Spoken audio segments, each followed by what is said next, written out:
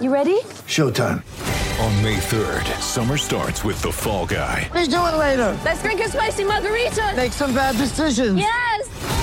Audiences are falling in love with the most entertaining film of the year. Fall Guy. Fall Guy? Fall Guy. That's what the poster said.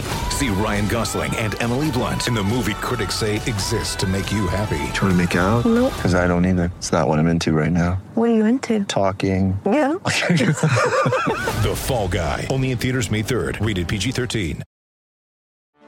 Get ready for the greatest roast of all time. The Roast of Tom Brady. A Netflix live event happening May 5th. Hosted by Kevin Hart. The 7-time world champion gets his cleats held to the fire by famous friends and frenemies on an unforgettable night where everything is fair game. Tune in on May 5th at 5 p.m. Pacific time for the Roast of Tom Brady. Live only on Netflix. When I woke up this morning, I was feeling pretty dangerous. All right, yeah, our roster looks great on paper. Whoop-de hell. All right. But at the end of the day, we better be a good team. And you start building that during this time of the year. Get your sorry ass up! Get your sorry ass up! Doing a lot of talking with somebody that ain't do shit today. Doing a lot of talking. Do you think you're better than Jarrell Revis is right now? I'm better than you. My 24 years of life, I'm better at life than you. Dave! It's time to go to work! I ain't 36. I ain't never seen you before. Hop. Better go tell the coach you need some help. We gonna expose you, boy. All right, we coming at your ass. Welcome to the Fantasy Football Roundtable. Let's go! Let's go! And it's a Monday episode, so we will be having Mr. Matthew Fox. You can follow him at Nighthawk7734, back with us off vacation, and Mr. Dennis Bennett. You can follow him at Culture_Coach. Unfortunately, this is a little bit of a heavy episode to start out, as we obviously lost one of the greats, not just in sports, but in the NBA, in Kobe Bryant yesterday. So Matt is here with me. Not even going to ramble on about anything. We're going to jump him on. We're going to talk a little bit about Kobe Bryant and Gianna Bryant and the other lives that were lost early yesterday morning before we jump in and talk about everything when Dennis joins us.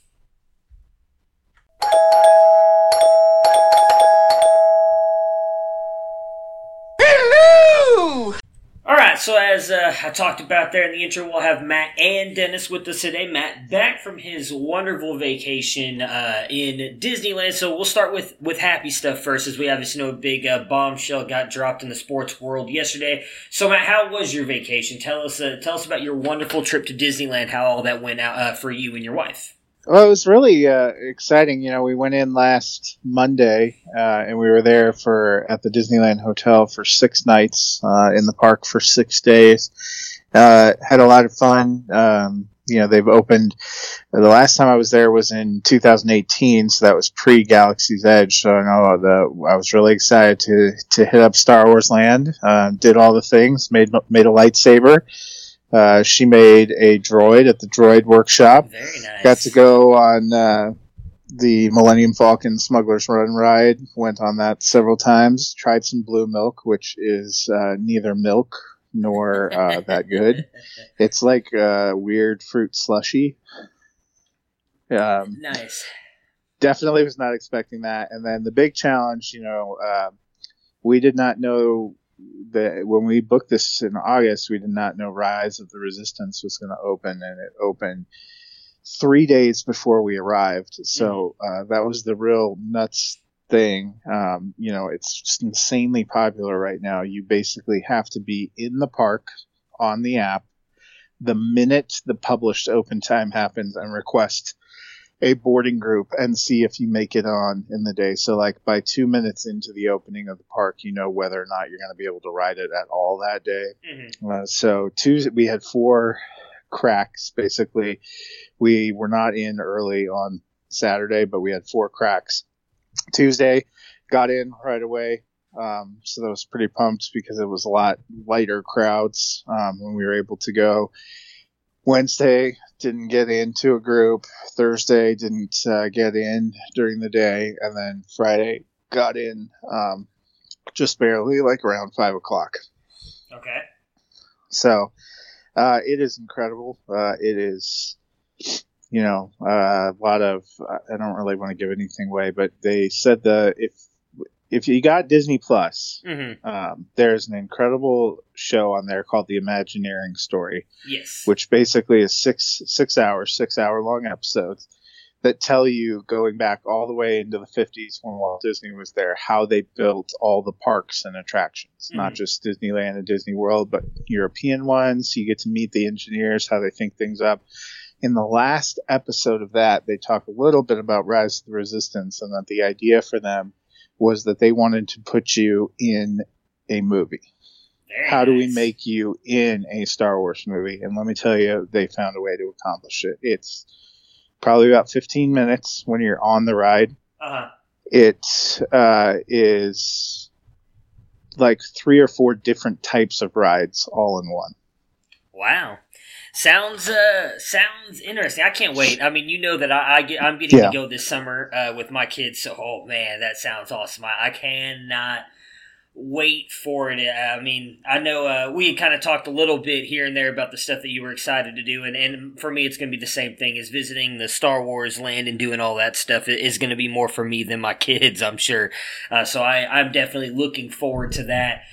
There's really no easy transition into this. We're waiting on Dennis to jump on, and so me and you we're talking in the group chat, and I thought we might just do a little bit of this on air, as everybody has been talking about what happened yesterday in the crash that took 9 people's lives. And I do want to mention all 9 of them. We'll probably mostly talk about Kobe here because that's how it affects us in the sports world.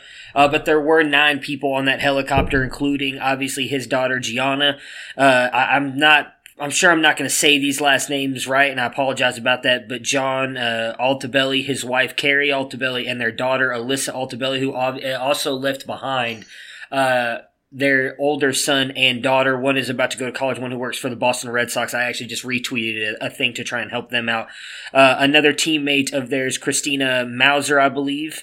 Or I'm sorry, no, Peyton Chester. And then you have Sarah Chester, Christina Mauser, and then the pilot, Ara Zobayan, I think is how you say his last name. So obviously there was more than just Kobe and his daughter that were affected. That was the news that kind of went spread everywhere because it is Kobe Bryant, obviously. And we understand that, but I do want to say prayers for the other 7 victims as well, besides Kobe and his daughter, who are obviously, families are going through a very hard time knowing that they're not getting their father, son, daughter, mother, sister, brother, any of that back. It's a very hard time for them as well. So I'll open it up to you. I've kind of been all over the place on this. It's obviously very tragic for me. As a father, it hits harder to seeing the 3 teenagers that went. It still kind of hits me hard thinking about like how hard that must have been to sit there with your daughter knowing the end was coming, and if he was able to even bring her any comfort in those final minutes, has got to be just terrifying. Yeah. So we woke up yesterday morning, obviously at the Disneyland Hotel, and got driven to LAX. My flight time was at 12:01 p.m. Pacific. So I was actually in LAX. Our gate was like right next to the Magic Johnson Sports Forum shop. When, and there's just Lakers paraphernalia everywhere because they've been having such a great season. A lot of people were waiting in line for the plane wearing Lakers stuff. And that's where I was when I saw the news break. And, really kind of just devastating. Some of the early tweets and stuff had footage of the helicopter going down, which I didn't realize I was about to see until I was trying to catch stories before we had to go into airplane mode and spend a lot, probably a couple hours. It was a 2.5 hour flight, kind of thinking about that as we were taking off, going through the thick fog banks. It was hard not to think about that and be a little bummed out. I was born in California, lived in California for the first 31 years of my life. No California teams did I actually like except for the Lakers. That I used to watch those games with my dad. He was a big Laker fan. He picked us up at the airport. So we kind of talked about Kobe and the news and stuff like that driving home yesterday, and watching stuff today, thinking about it. I had written about my appreciation for him as a player when he retired. I remember watching that his final game when he exploded for 60 points and how great that was. A couple of years ago, they had that animated short, Dear Basketball, which actually won the Academy Award. You can find it for free on YouTube. I would suggest looking that up. It choked me up when I watched it before he passed away. So when I watched it today, it was really hard. It's amazing to think he's gone. I'm sure you feel the same way now. When you're younger and you hear people talk about they're 40 years old. Oh, that seems, like a long way away. But there was a sense of, I'm 38. I'll turn 39 in May. And, I spent a long time kind of watching Kobe Bryant. It's weird to think, that he's gone.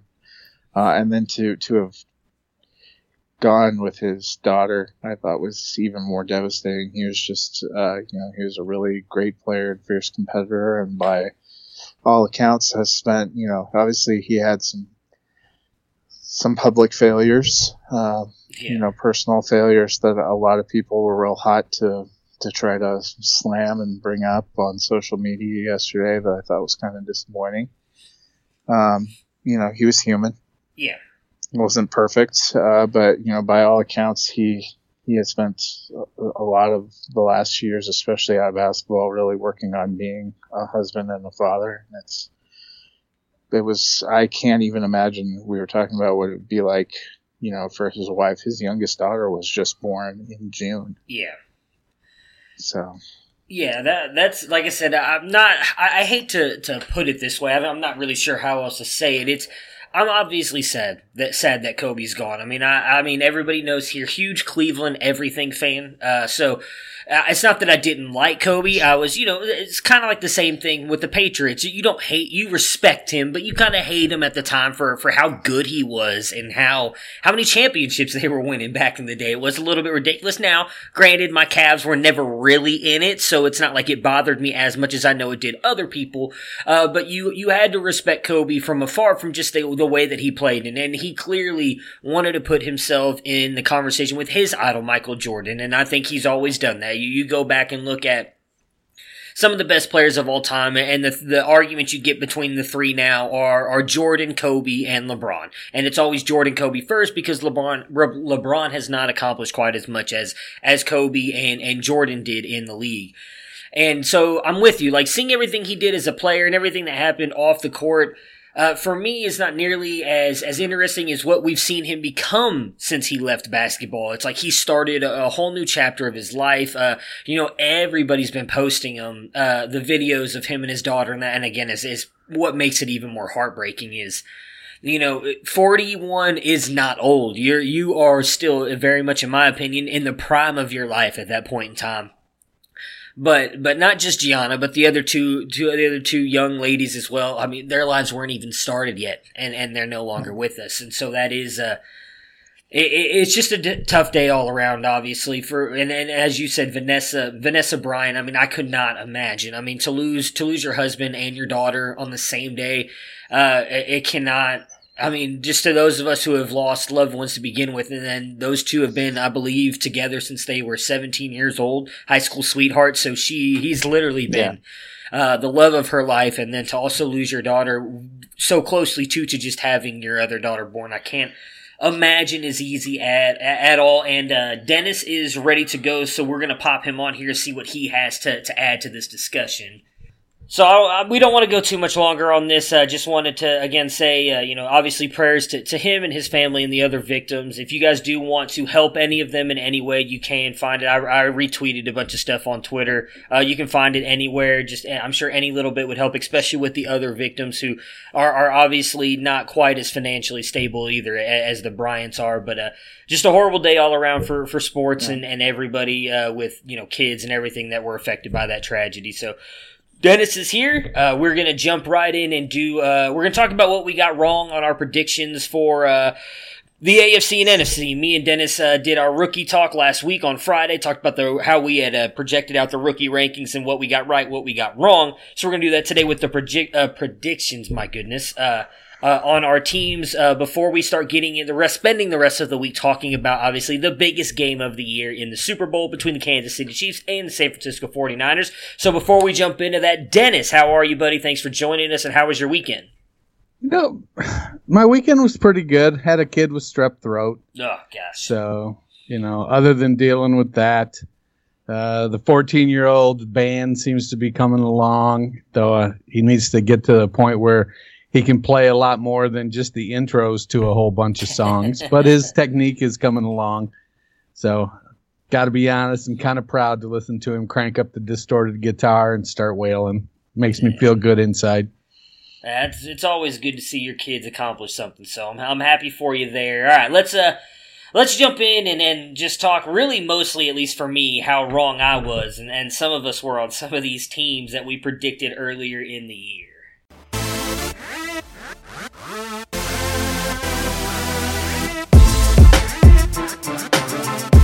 First and 10 at the Lions 29, and Prescott goes screen right. Elliott down the right side to the 25, to the 20, to the 10. Elliott to the pylon. Zeke Elliott, touchdown. 38 on the screen.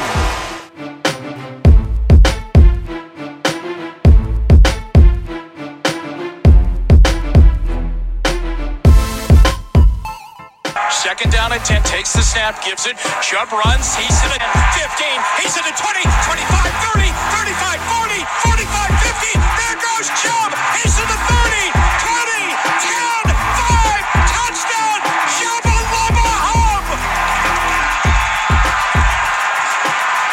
92 yards.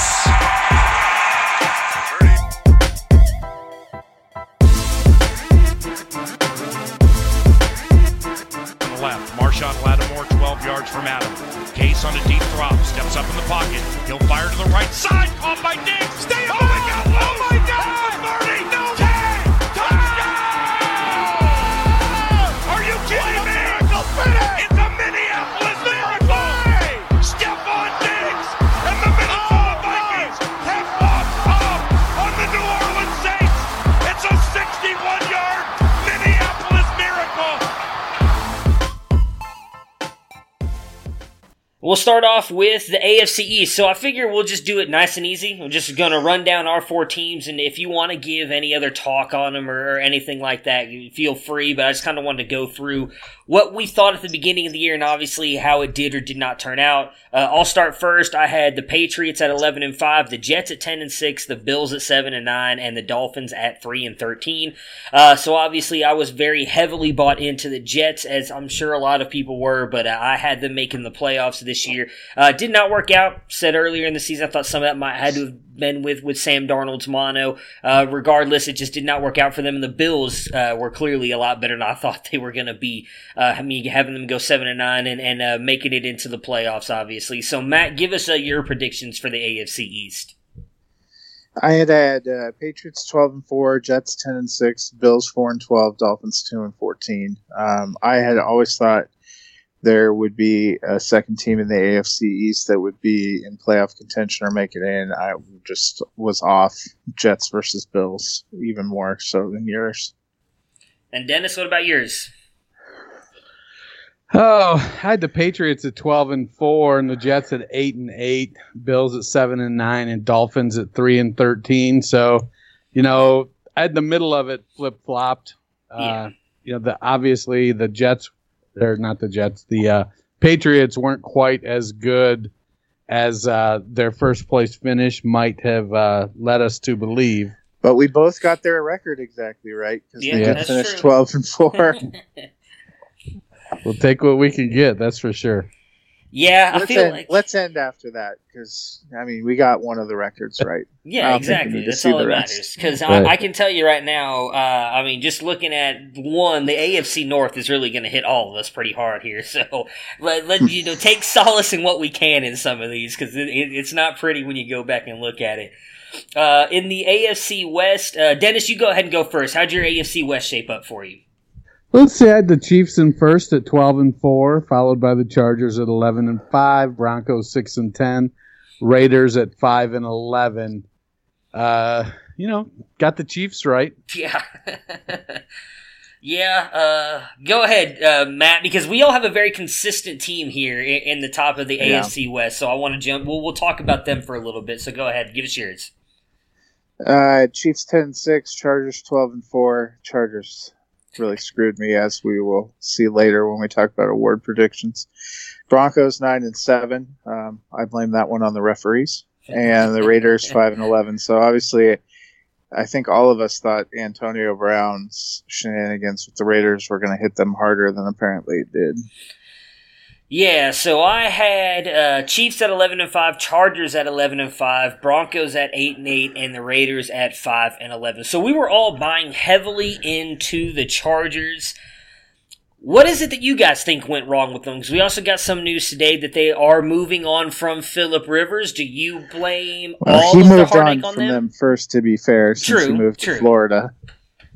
Very true. We know he's not going to be back. Whether he broke up with them or they broke up with him, it has ended. Their relationship will no longer continue. Yeah. Where do you guys blame the fault in the Chargers? Because I don't want to say it was just us. There were clearly a lot of people who thought the Chargers were going to have another year like they did the year prior, where, again, they were right there with the Chiefs in a chance to win that division. So what are your guys' thoughts on why the Chargers just completely kind of fell on their face this year?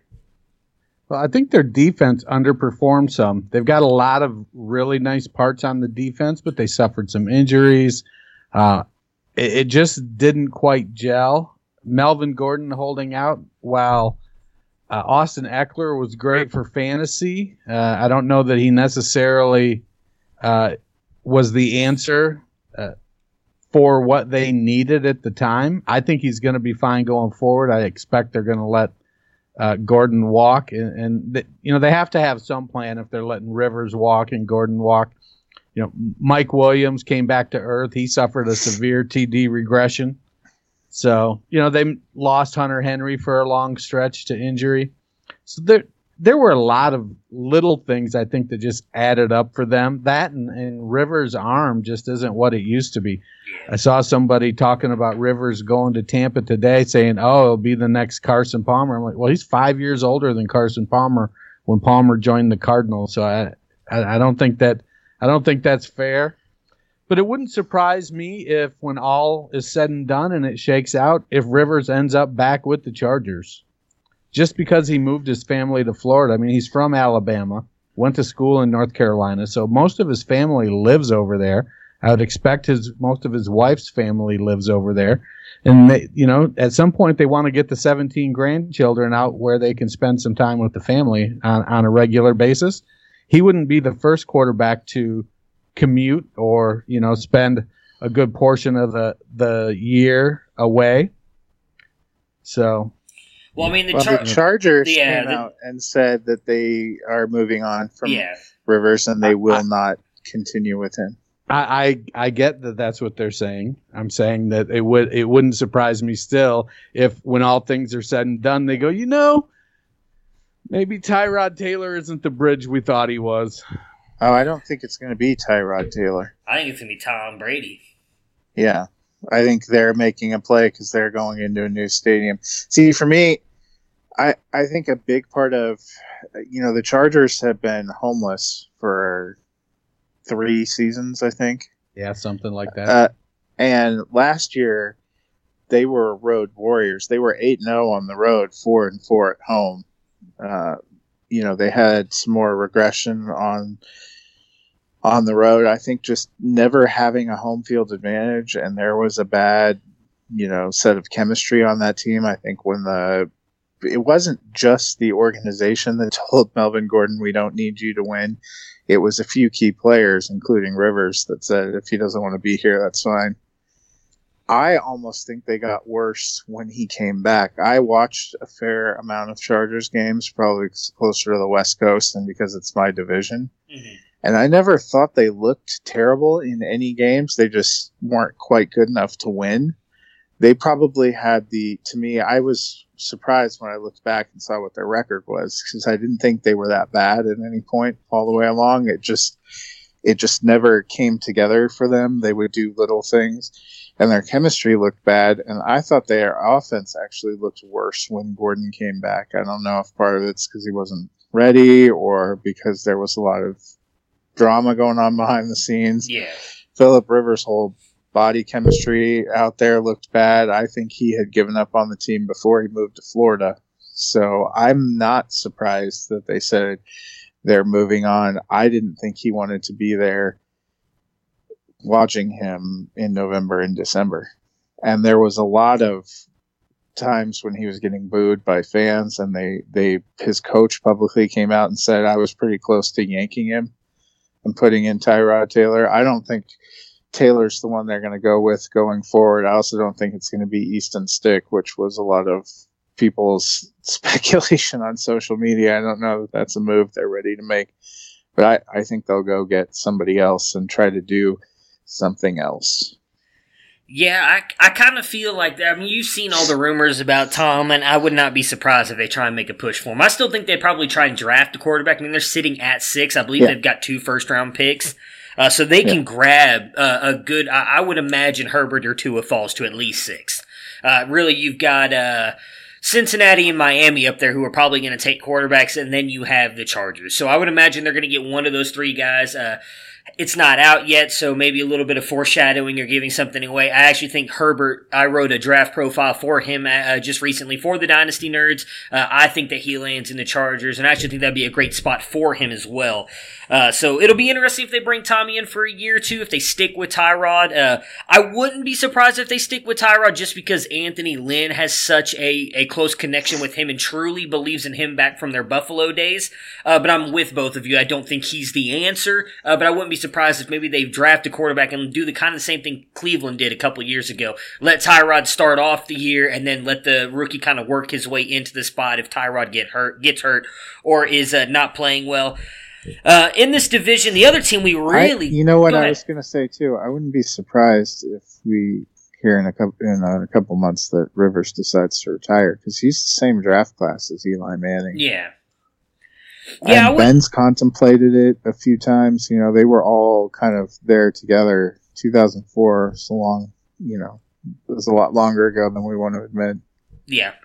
Oh, yeah, yeah. I wouldn't be surprised either, especially if no other teams really come a-calling. Like, I really think, you know, a lot of the reports when Eli talked about he was retiring, there was reports that he did reach out to some other teams to see if there'd be any interest, and he wasn't getting back the interest he thought, so he decided to retire. I would not be surprised, you're right, if Ben does the same thing. Before we move on to the AFC North, thoughts on the Raiders really quick, because we all had them at 5-11, and I mean 7-9 is really only 2 more wins than what we had, but they actually looked like a really good team for parts of the year. Going into Las Vegas next year, are we expecting them to compete? Maybe not for a division title, but for a wild card spot, or do you think they're still kind of in that 7-9, 8-8 area? I think they have to solve some defensive problems, and they have to solve wide receiver. I mean, Darren Waller is their best wide receiver. And then Hunter Renfrow is their second best wide receiver. And Jalen Richard is their third best. Yeah. A lot of talk about Robbie Anderson coming there. Do you like that? I don't hate it. But historically, wide receivers changing teams struggle that first year. And we saw it again last year with Odell Beckham. Yeah, Beckham is somewhat of a head case. But when you take into account a lot of the things that went on, you just watch star wide receivers changing teams often struggle, or very good wide receivers, and I think Robbie kind of falls into that. He's certainly not at the level of Odell Beckham, but I do think he could come in and help. But they just need more. They need a bona fide number one. They need a Julio Jones, a Cortland Sutton, somebody like that to come in. It's not Tyrell Williams. He's a 2. Renfrow is a great slot guy. Darren Waller is a big slot / tight end. He's a matchup issue. But they need somebody that is going to be able to carry, that can go out and get them, 12 receptions for 190 yards and 2 touchdowns, and they don't have that guy right now. And then I'm not sure what's going on with Derek Carr. They like him, they don't like him, they're a little unsure. Carr, you hear all kinds of rumors about, well, they're not that into him, they were just giving him another chance. I don't know if he's the answer or if he isn't. It's so. I mean, some games he looked like the answer, in other games he looked like the question. So it really, they lack a lot of consistency. I think the only thing they really have going for him is that Gruden is not going anywhere. He's got probably 3 or 4 more years that he can continue to reshape this team without fear of getting canned. Yeah, I mean, you were saying they need wide receivers. I mean, this is the year to need them. This is going to be a loaded wide receiver class, so maybe they're able to really help out their wide receiver core if they don't get Robbie A. With some of the guys in this class. In the AFC North, the one caveat I'm going to give before we get to the one team we all had winning the division, the Steelers did lose Big Ben, so I do think that it's a fair little caveat to give because we all had them with a winning record here. Browns, I'll go first. I had the Browns winning the division at 10-6. I had the Ravens at 10-6, Steelers at 9-7, and the Bengals at 6-10. So obviously way too high on the Bengals. And I mean, again, the Steelers, I think a lot of that had to do with Big Ben. Clearly way too high. Well, I shouldn't say way too high, but too high on the Browns. Obviously bought way into that hype. Do think this could be a really interesting division moving forward, though, whether Ben does or does not come back. Having Joe Burrow, Lamar Jackson, and Baker Mayfield likely as the 3 quarterbacks in the division, 3 young rising quarterbacks that could be very interesting. Matt, how did you have the AFC North shaping up? I had the Browns and Steelers at 10-6, but I had the Steelers as the division winner. 9-7 for the Ravens, 3-13. I thought the Bengals were in bad shape. I also had the Browns and Steelers at 10-6. I think I had the Browns winning the division. Ravens at 7-9 and Bengals at 3-13. The Browns, they were the Browns.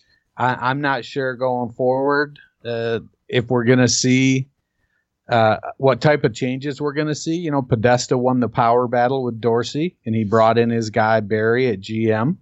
Now they've got a coach that Podesta wanted in Stefanski, and they have to rebuild that coaching staff. They kept Stump Mitchell. He's a holdover, and they brought in O'Shea from Miami.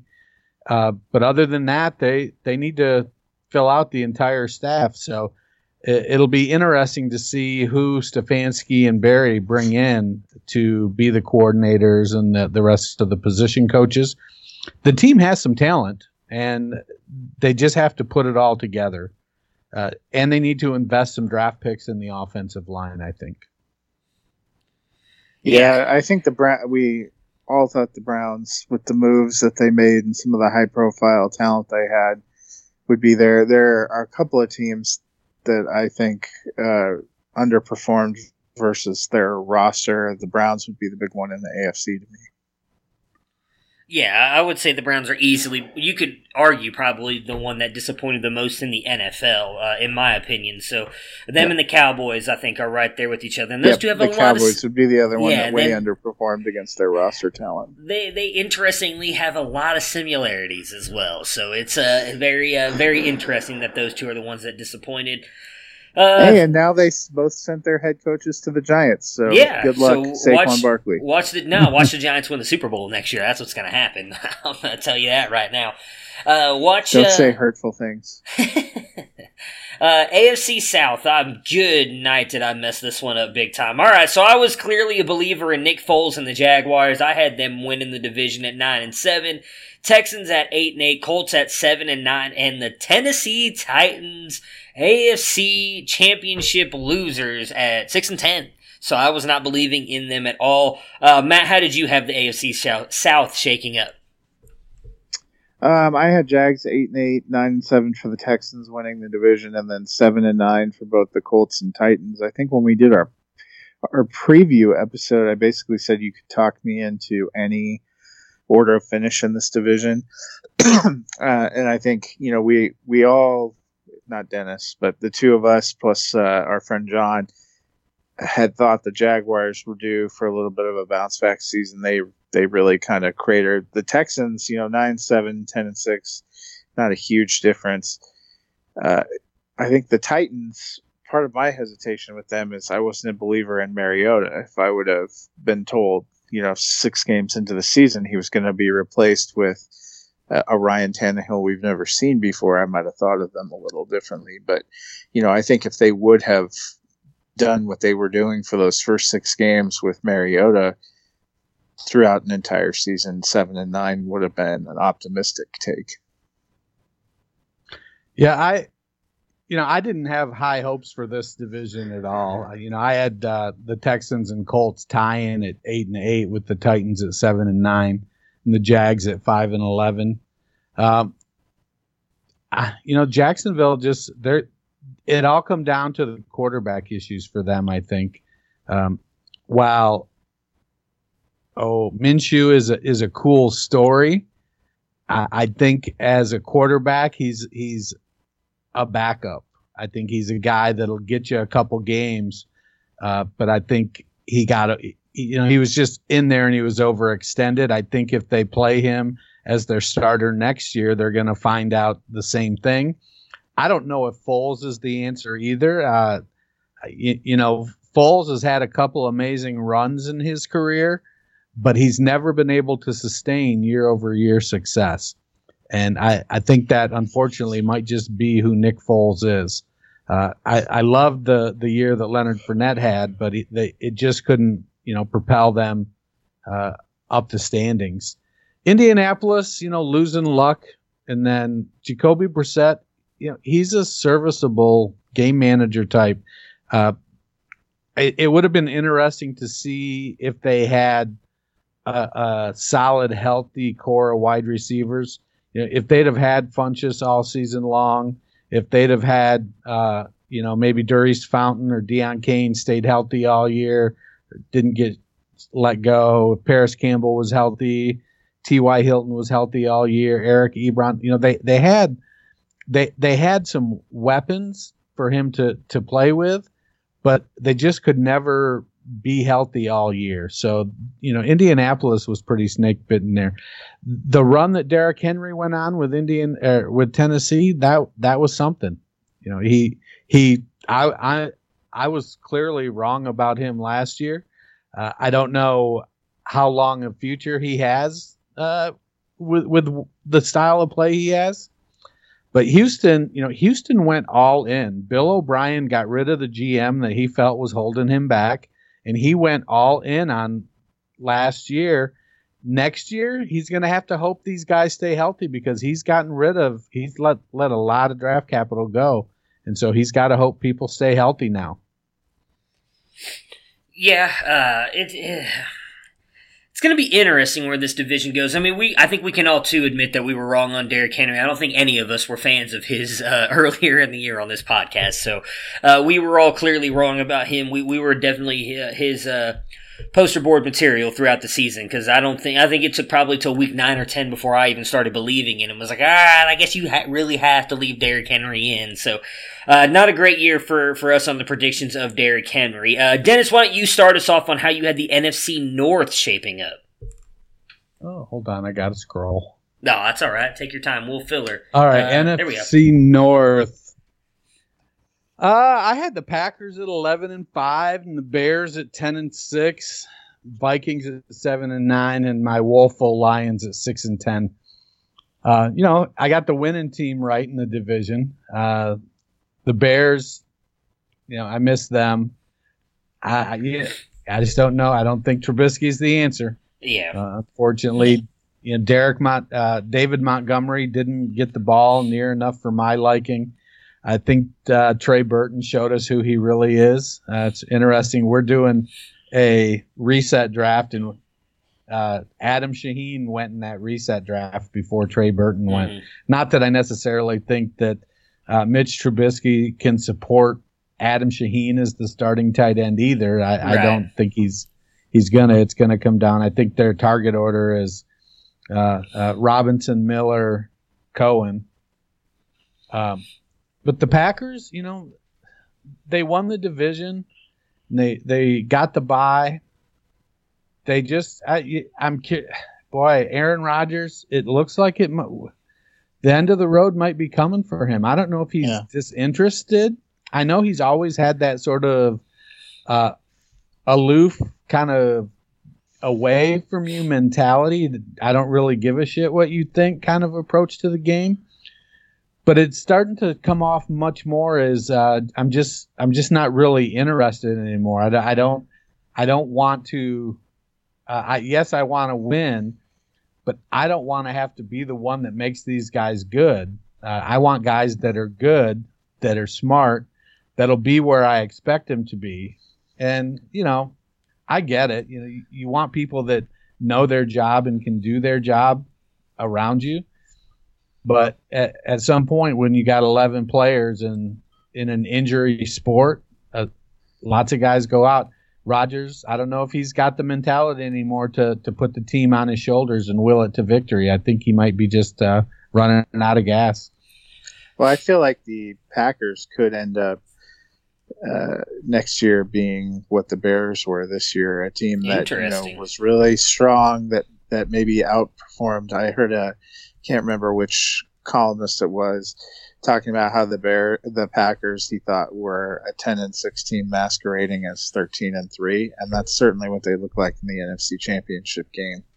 They weren't even close to competing with San Francisco. That score got closer than the game ever was. Watching the first half, they just had no answers. And if you look at their team, they have some talented but enigmatic players. That was why, my preseason predictions, I had the Bears at 11-5. I didn't think they were going to fall off as much as they did. A lot of questions about Matt Nagy. I think rightly, what was he doing? He seemed to figure it out and get that offense in better shape on the tail end of the season, but the first half they were an incredibly bad watch. And then I have the Packers and Vikings both 9-7. Some similar things I think about those teams, and then 7-9 for the Lions. I feel like the Lions had injury apocalypse, and they showed a lot more heart and fight in that first half of the season. I think they were a better team than their record indicated before they lost everyone. Yeah. It was, an incredible sight to watch. The Vikings and the Packers, it's going to be interesting to see what they do this offseason. I have a few friends that are Viking fans that, are waiting for Kirk Cousins' third year to come and go so that they can move on. I think that's telling. They thought that signing, I think, was going to be the answer in the window. There's a lot of rumblings that Stephon Diggs wants out and will be shipped somewhere in the offseason. You could see the Vikings kind of start to shift and come apart. Obviously, they lost both their coordinators, which will be interesting. And the Packers, they probably had the most unimpressive 13-3 season in the NFL. And I don't mean that, to be a total slam, but when you think of 13-3 teams, you usually think of somebody who is dominant in some aspect or facet of the game. I never really felt that from the Packers. I agree with Dennis. Some of the body language and reactions you get from Aaron Rodgers is interesting at times. Some of the way he seems to be communicating with his teammates is interesting at times. We know there's been on and off friction for him and his head coach. They have some good pieces on offense and defense, but I don't know if they have two really great squads, and it will be interesting to see. I wouldn't be surprised to see them be a 9-7 or a 10-6 team next year, and maybe drop down to a wild card. And you have to think Rodgers' window is closing. I think he's 36 now. That used to be an age where you saw you were people done. being done. We forget with Brady and Breeze and, Manning winning when he was 39, even though he was a shell of his former self. We think about these guys going on and on, but the great, invincible Aaron Rodgers days are likely over. Yeah, so for me, I guess before I give mine real quick, what's interesting about your predictions, Dennis, is I know Matt wasn't with us, but we did the 5-in, 5-out episode, and you actually had the Bears out and the Vikings in. So had you if you would have stuck with that, you would have had it right. But we did that, I think, right after we did this one, so there's a little bit of covering all your bases, and I like it. It's smart on your part. Let's see here. For the NFC North, I had the Packers at 11-5, the Vikings at 10-6, the Bears at 9-7, the Lions at 7-9.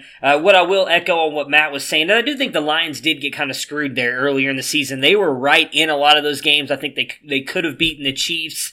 I think they kind of got screwed. If it was week 1 or week 2 with the game, and then obviously the Packers game as well. So the Lions, I thought, much better than what they ended up being there. So Packers, I'm with you guys. I'm confused at what's going to be them. I do think if they can add maybe another wide receiver or someone that can make plays opposite of Devontae Adams, the offense might look a little bit better. We got to remember that this is a new offense. He's even openly admitted he's moving more into Matt LaFleur's offensive scheme, which is definitely different from anything he's had for almost a decade with Mike McCarthy. So maybe that has some to do with it. He did seem like he was getting beat up at times. So I'm sure at 36 years old, you're tired of getting kind of knocked on your ass. Although the Packers offensive line was, I think, top 5 in a time allowed for passing. So whatever happens with the Packers this offseason will be interesting, and if that keeps, and how much longer Rodgers has, because I know me and Dennis, we talked about it here just recently on the pod when Matt was off in Disneyland, that I still think Rodgers is one of the best quarterbacks to ever play the game. So I do think he has a couple years left in him, but I think the Packers, as an organization, need to do a little bit more around him, especially on that offense, because that defense did really good this year. The NFC South, this is another division where I really got things wrong. I should have followed your guys' suit on the Carolina Panthers. I was all in. Matt and me and you have had discussions about this all season. I thought Cam Newton was going to come back healthy and the weapons they had around him. They were going to lead themselves to an NFC title division here. I had the Panthers at 10-6, the Saints at 10-6, the Falcons at 8-8, and the Bucks at 7-9. So Saints, Bucks, both really interesting right now. Saints, a lot of talk now. We saw earlier on Twitter that they believe Taysom Hill, quote unquote, is the franchise quarterback, which astounds me. They're drunk. Please, God. But I have so many dynasty shares. A 29-year-old quarterback that's completed 6 passes in the NFL with a college completion percentage of 58%. They're going to hire Tim Tebow as his quarterback coach. There you go. And mentor, and you'll have that Tebow presence on the sideline with Sean Payton and our boy and all my fantasy joy. It's just gonna. Well, before you get too excited about Taysom Hill, they did say that if Breeze wants to come back, they will welcome him with open arms.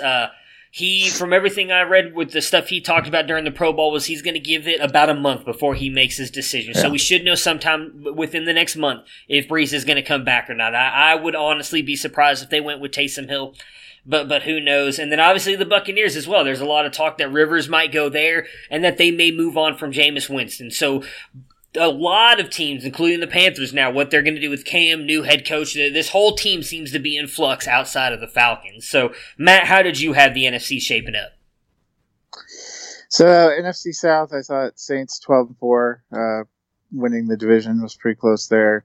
I had Falcons 10-6. I thought they had a good team. I think they were a team that underperformed a little bit. Got off to a rough start, so missed that. Bucks 7-9. I think they actually finished 7-9. I think we were both right about that.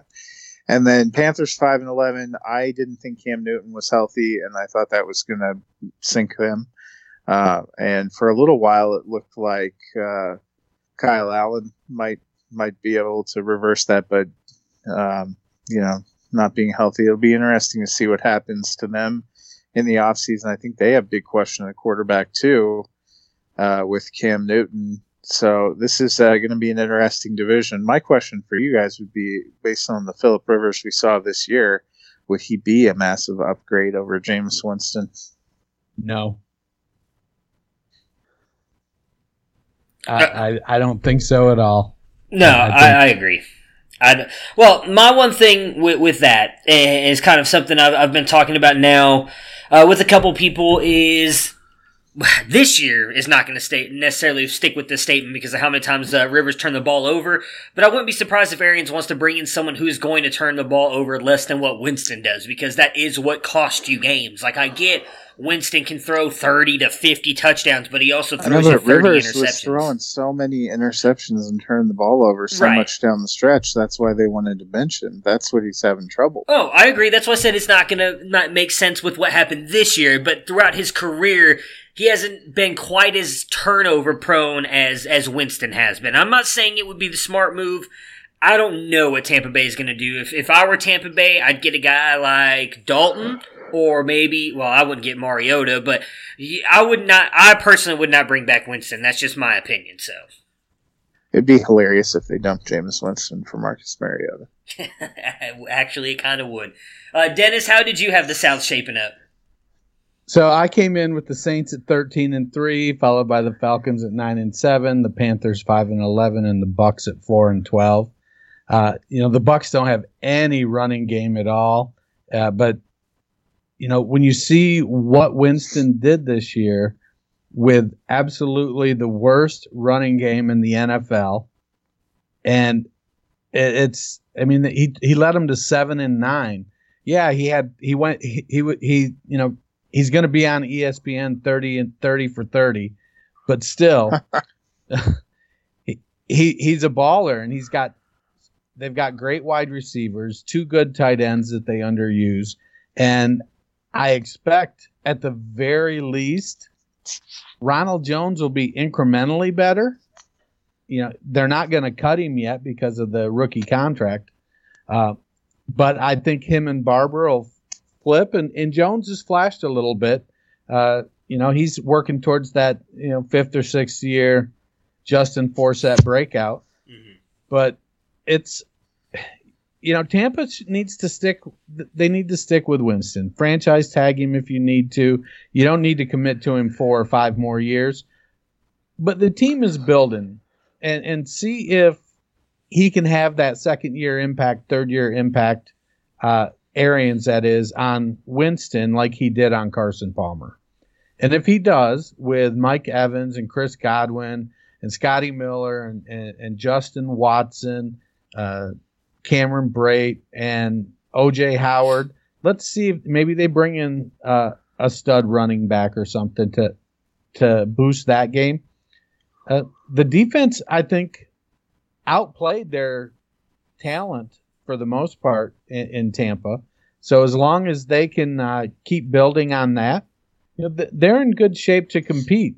The Panthers, I didn't buy Cam being healthy. They won 5 games because Christian McCaffrey willed them to win 5 games. DJ Moore had a fantastic year. I think Curtis Samuel was like 3rd in the league in air yards. Just none of the quarterbacks that played could actually get the ball close enough to him that he could catch it. So something will come on. I think Greg Olsen finally retires and Ian Thomas will take over.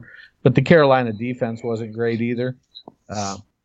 The Falcons, I think they're in the midst that they need to start to admit that. I think the Falcons are in position with Julio, Matt Ryan, Devonta Freeman. They are, I think, are looking at it going, let's make one more run. And if they don't make it to the playoffs this year, then they break up the band, including their coach, who got a reprieve. The Bucs, though, I think the one thing you would also have to say in Winston's favor is they had the worst pass defense. If they weren't letting every game get into a shootout, you wouldn't be having as much pressure on your quarterback to try to fire it down the. I mean, some of those games he put up 40 points and they lost. Yeah, that's why I think you move on from him. But that's just my opinion.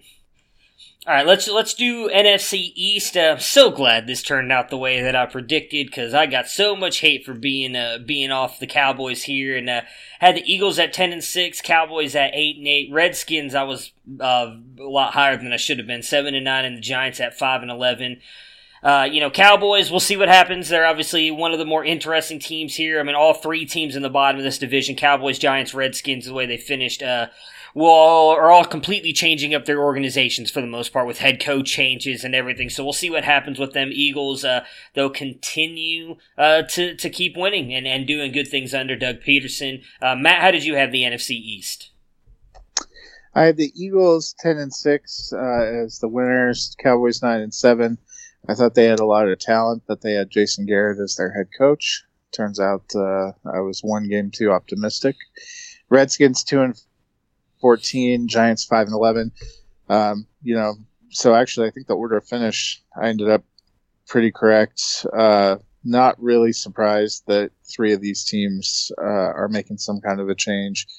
The Redskins have to do something. They were probably the least appealing team to watch throughout this season. Even the Bengals, when they were losing, were throwing the ball some and looking fun. The Redskins were probably the toughest to watch in the entire NFL this last year. I came in, I had the Eagles and Cowboys tied at 10-6 with the Cowboys winning the division, Giants at 7-9, and the Redskins at 4-12. I'm a big Zeke Elliott fan. I love what he does. I predicted Dak Prescott would have a career year, which he did. I think ultimately it was the defense that let the Cowboys down. Amari Cooper disappeared in a couple games like he's known to do. But overall, I think Dallas, they needed a change at head coach because I think it got stale. But they still have a lot of talent. It'll be interesting to see what McCarthy does down there. The Eagles, I missed a call from them to go try out at wide receiver.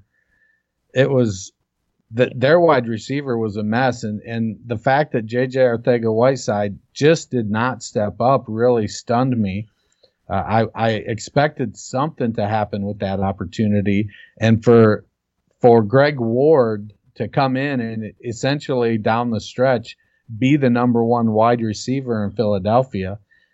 I mean, there's some thought, I suppose, that Ward approaches after playing quarterback in college, that he may approach wide receiver with a different knowledge base. And so that might have helped him. But still, Whiteside just didn't step up and do anything. Aguilar was just dropping passes. Oh, my God, that guy. I don't know what we're going to do with him. The running game was what the running game was. Sanders finally took over and showed that he was the guy. And they were led by their tight ends. Wentz looked good. So Philadelphia, overall, I think they have a really solid foundation for what they want to do going forward. It'll be interesting to see if the other teams can catch up. New York has a good running back, good young wide receiver, good tight end. So they've got some building blocks. I was disappointed in the way Haskins performed, but given the way that Jay Gruden handled him, I suppose I'm not necessarily surprised. He was only a one-year starter at Ohio State, and he's a young guy. He's got some growing to do. He started to come on a little better. I like the connection he had with McLaurin and with Harmon and with Trey Quinn, for that matter. But they were down, I think, at one point to their fourth-string tight end as well. Lost Darius Geist to a knee injury again, even though Adrian Peterson was in there just giving it the old college try. Peterson, he for where he's at in his career, super solid, 3.9 yards a carry or something like that. He's not going to give you a bunch of 10-yarders, but he's going to give you a whole bunch of 4-yarders. All right, so the NFC West. Dennis, go ahead and kick it off. How'd you have the NFC West shaken out? So I had the Rams at 11-5. I guess I drank the Jared Goff Kool-Aid, the Sean McVay Kool-Aid. I'm so embarrassed. Seahawks at 9-7, Niners at 6-10, and the Cardinals at 4-12. Let me see. Who did I have making the playoffs? Did I have a wild card team coming from there? I don't think so. I did not. You nope. didn't know, yeah. Just had the Rams making the playoffs. So, that was pretty bad, Gurley's knee, Brandon Cooks disappearing. Hopefully that's just a lost season for Brandon Cooks. But Goff struggled. McVay didn't. For all of the 2018 adjustments he made, it seemed like in 2019 he could not make a single adjustment to that offense to get anything going. They were just so, and as I look over at their record now, their real record was 9-7. So I was only off by 2 games, but man, it sure seemed like they were so much worse.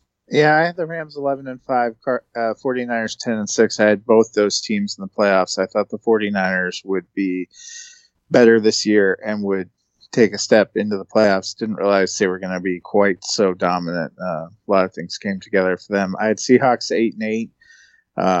Didn't expect them to step up as much as they did, and then Cardinals 4-12. So I think the Rams and the Seahawks are probably bigger surprises. Rams just couldn't get it done. Offensively, they struggled at times, but the defense was kind of a bigger shocker.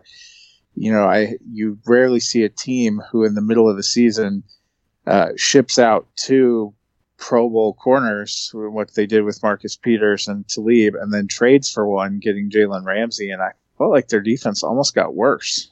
Don't know what they're going to do now. They have done the stars and scrubs thing for a while. They're probably in worse draft capital straits than the Houston Texans. Yeah, they're going to be doing stars and scrubs for a few more years.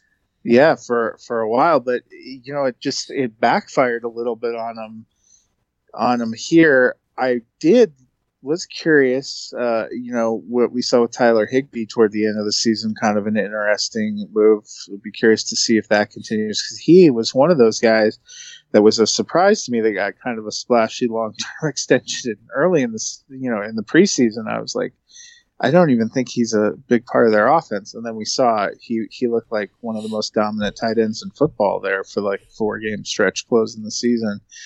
They're going to get some new blood, some new people in there.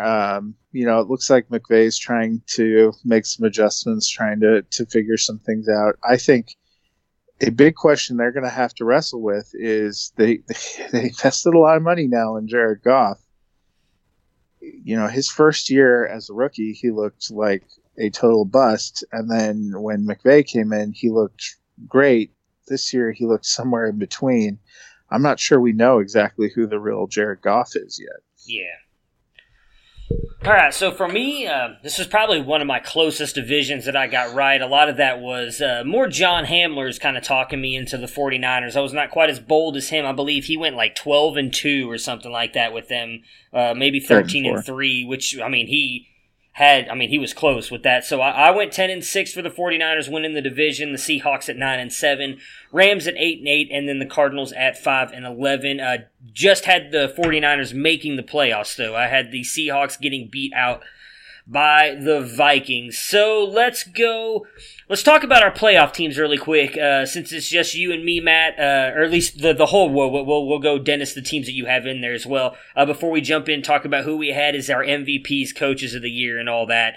So for me in the AFC, I had it as Chiefs, Patriots, Browns, Jaguars, Chargers, Jets. So I got 2 teams right out of all 6 in the AFC. But the NFC, I was actually very good outside of the Panthers. I had the Packers, Saints, 49ers, Eagles, Panthers, and Vikings. So obviously the Seahawks made it in instead of the Panthers. So how did yours shape up, Matt? I had Chargers, Patriots, Steelers, Texans, Jets, Browns in the AFC. So, like you, got 2 Texans, Patriots.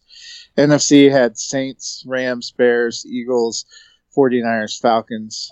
So I had 3. And Dennis, how did yours shape up?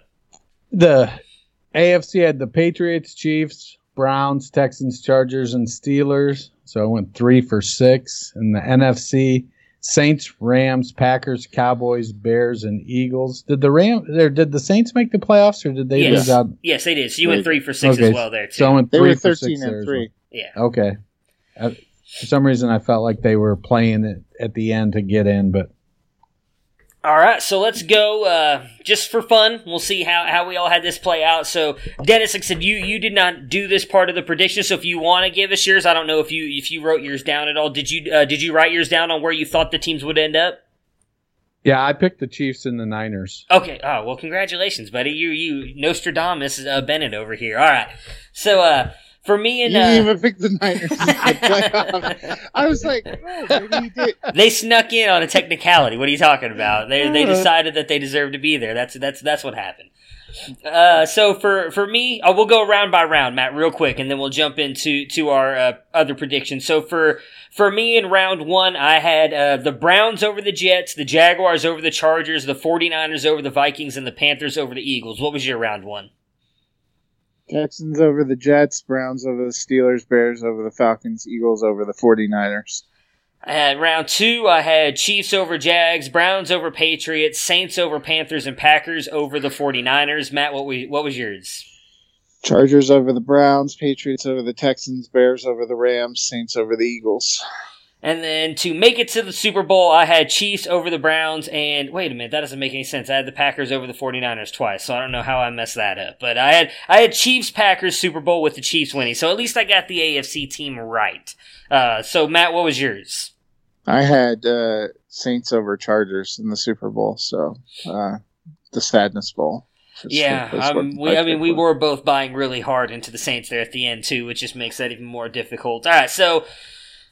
let's just continue to embarrass ourselves here a little bit more. So the NFL MVP, I mean, none of us were even close. I would say... Well, actually, we don't know. Dennis has a shot because NFL Honors is Saturday night. Dennis has a better shot than me and you do. I would say mine is even more embarrassing than yours, so I'm just going to go ahead and throw it out there. I had my boy Baker, the touchdown maker, as the NFL MVP. I really thought him and Freddie Kitchens were going to come in and turn the Browns around and make them into a playoff team. And if they did make it into the AFC Championship and lose to the Chiefs, I thought there was no way that Baker wouldn't be the reason why they got there. So I went with Baker. Matt, who did you pick and why? I picked Phillip Rivers. I thought the Chargers were going to have a good season. I thought they were really underrated the year before and narrowly missed, winning the division because of those battles with the Chiefs. So I will say at least your MVP pick is still on the team. So yeah, you may have a stronger case than me. And Dennis, the closest out of the three of us, who did you have as the MVP this year? I went with Aaron Rodgers, but by no means do I think he had a MVP type of season. I don't know. His team was 13-3. You still have a shot. Yeah. Nah, I don't think so. All right, Coach of the Year. We'll start with you, Dennis. Although me and you both had the same person, so I'll let you take this one. Who did we have winning Coach of the Year?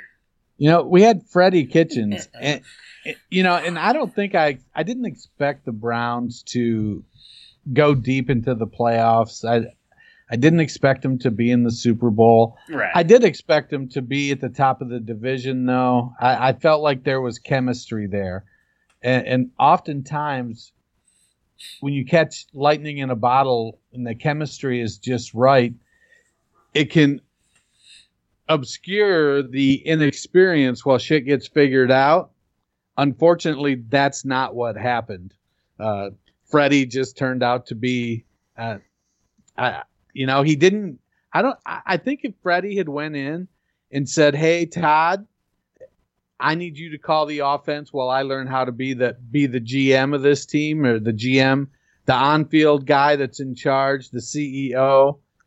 Rather than insist on being the play caller and try to do everything and be buddy. I spent a long time in restaurant management.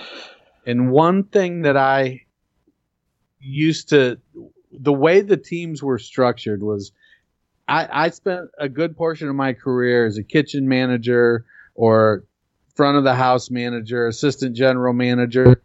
And my job was to be the hard ass so that the GM could be the nice guy.